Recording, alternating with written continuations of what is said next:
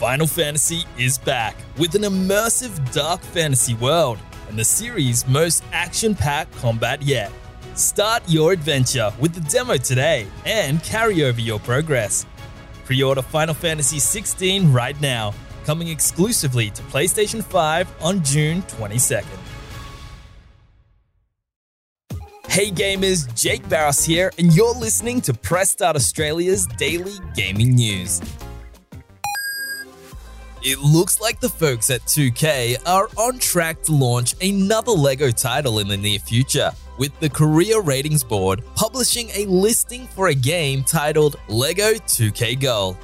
Presumably hinting at a LEGO-based soccer game, the listing corroborates a report from earlier in the year that claimed a LEGO 2K soccer title was in development at the UK-based Sumo Digital.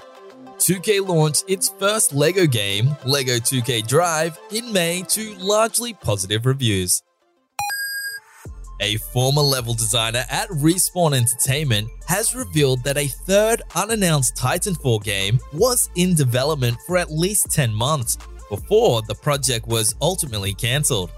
The developer claimed that Titanfall 3 was already taking shape when the decision was made to access the project in favor of a battle royale game set in the same universe, which would eventually go on to become the highly successful Apex Legends.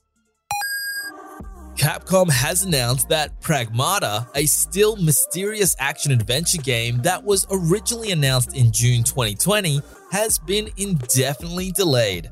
The company debuted a brand new trailer for the game at its Capcom Showcase event this week, which included some small first snippets of gameplay, but also used the time to reveal that it will no longer make its original release window of 2023, with no new tentative date in place.